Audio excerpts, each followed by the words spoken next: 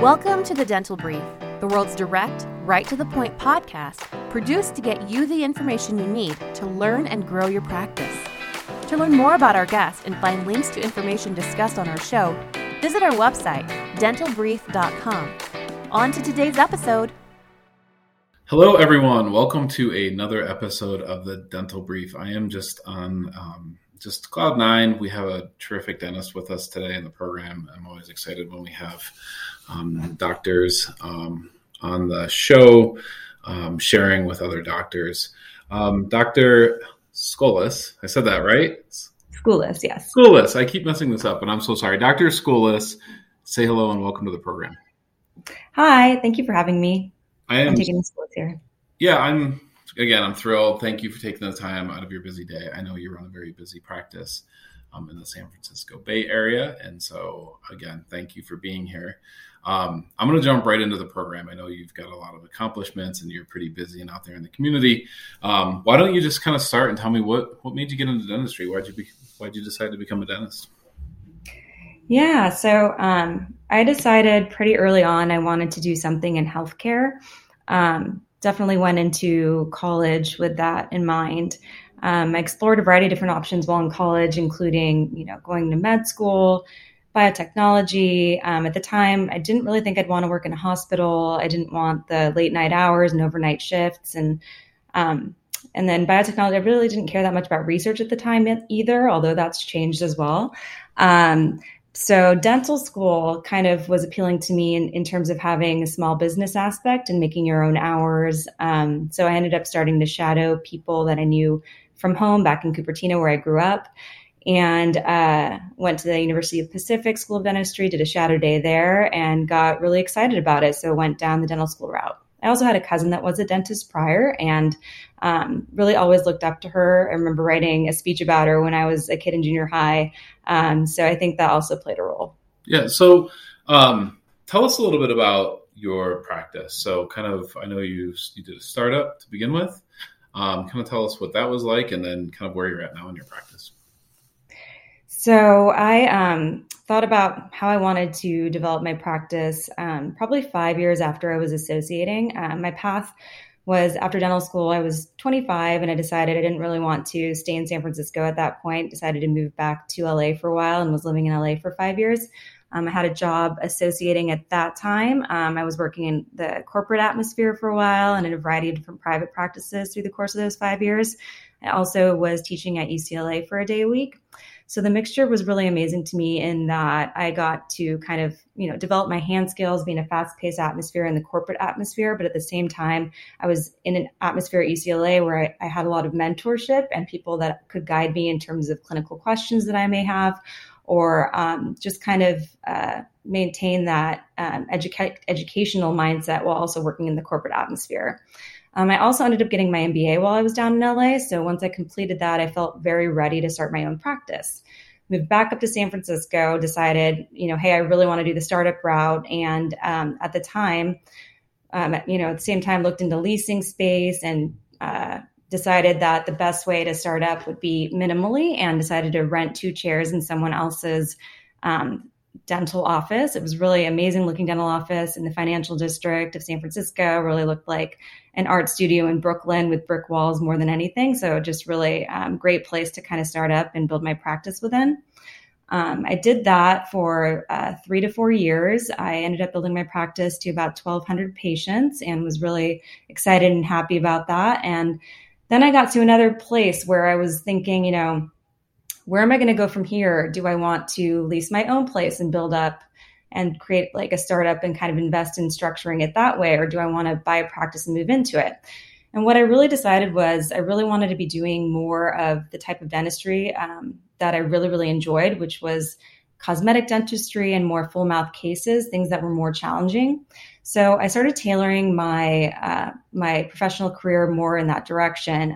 I'd started down the COIS route and continuing education courses. I had already done a lot of SPEAR workshops in the past as well, joined the AACD and started taking a lot of clear aligner CE. Through all of this, I ended up finding a prosthodontic practice, which was really awesome. She was practicing about 3 days a week, spending, a half day on one patient, really taking the time to provide quality care. And I really wanted to be practicing that way.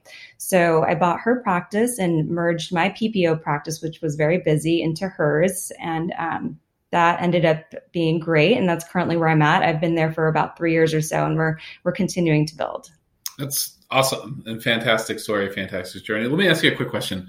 You have, you obviously worked hard, you got your MBA, and you've kind of done the startup and you've kind of done the purchase, right? So you've got a taste for both of those. And obviously every single situation is different, but if you had to pick one or the other, if you did it all over again, what do you think is easier, startup or buying an existing practice?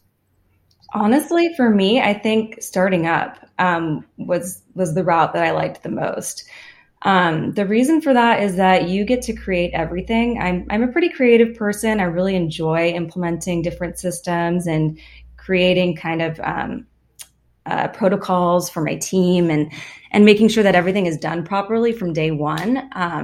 And that way, kind of that you've created everything, and you can go back and look at your own protocols, make sure everything is being followed the way you want. In buying a practice, a practice that's been there for 30 years or so, yes, you do get the patient base, which is nice, so that you have revenue right off the bat. But at the same time, there's so much stuff in that practice. It took us like at least a year to go through and decide what we wanted to keep, what we wanted to toss.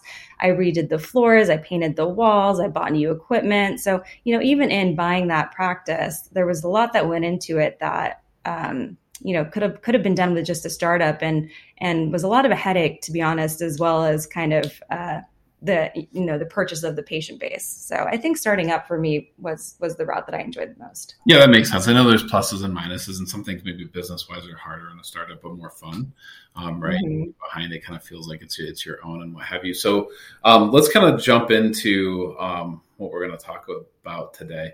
You're out there in the community. I know you served at the California Dental Association, and keep yourself quite busy. What are some problems and struggles that you see some practices and some dentists having, whether it's a startup or buying into a practice? Let's see. I think, one is to really be able to create your brand and differentiate from, I'm in San Francisco. It's a really competitive atmosphere. There's tons of dentists in the city. In my building alone, there's probably 100 dentists. So I think that you really need to find and create your path and brand yourself that way. What are you really good at? What do you enjoy? How are you going to differentiate? What is your path going to look like? And for some people, that might be implant placement, a surgical route. They get really good at, different surgeries, and they offer that to differentiate to their patient base so they don't need to refer to an oral surgeon.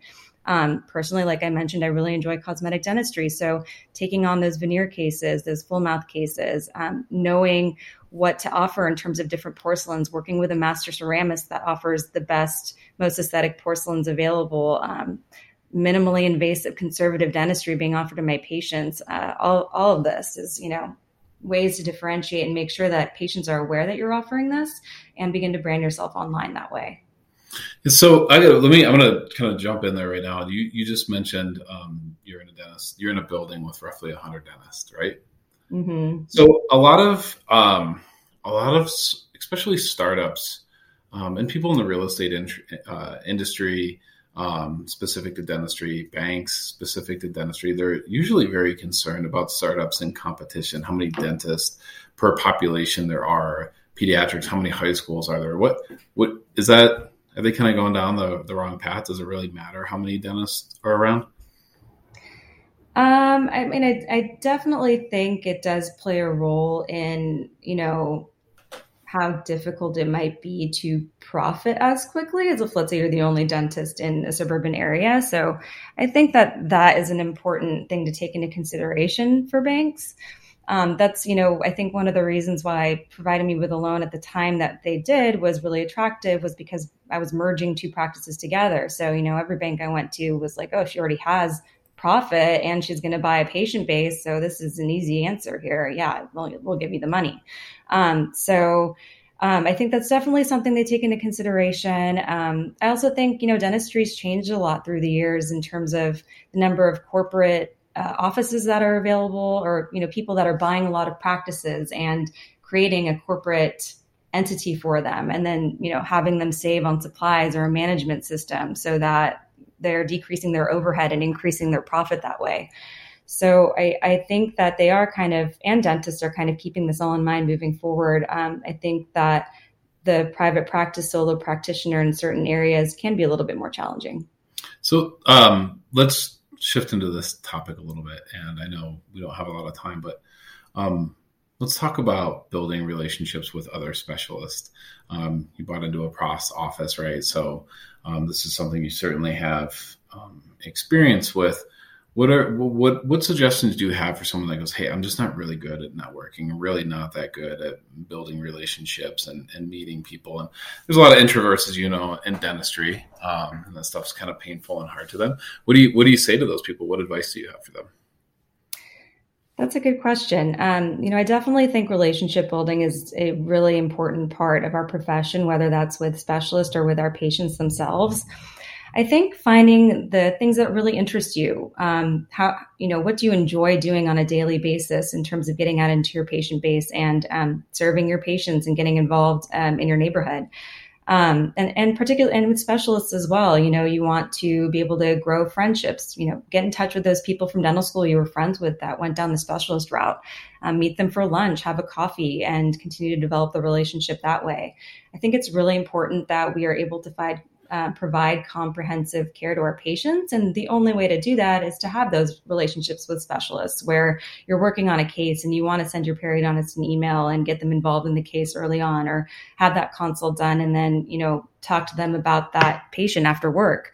I think all of that is really important, and being able to provide your patient the best care possible. So relationship building is, extremely important in that way.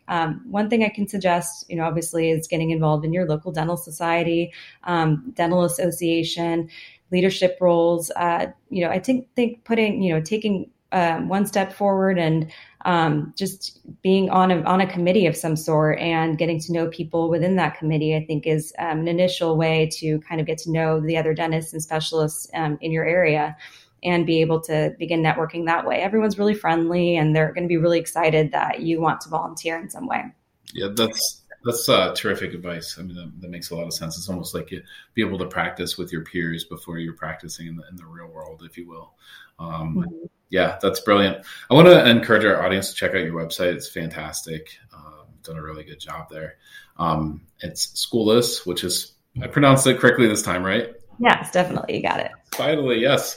So Skoulas DDS, that's SKOULAS DDS.com. So I want to encourage our audience to check that out. And I want to thank you very much for being here today. We really appreciate you sharing. Thank you. Thank you for having me. I appreciate it. Thank you for joining us on today's episode. Did you know you can weigh in on today's topic on Facebook? Search The Dental Brief on Facebook or visit our website, dentalbrief.com, and just follow the link. We look forward to having you join us again on another episode of The Dental Brief.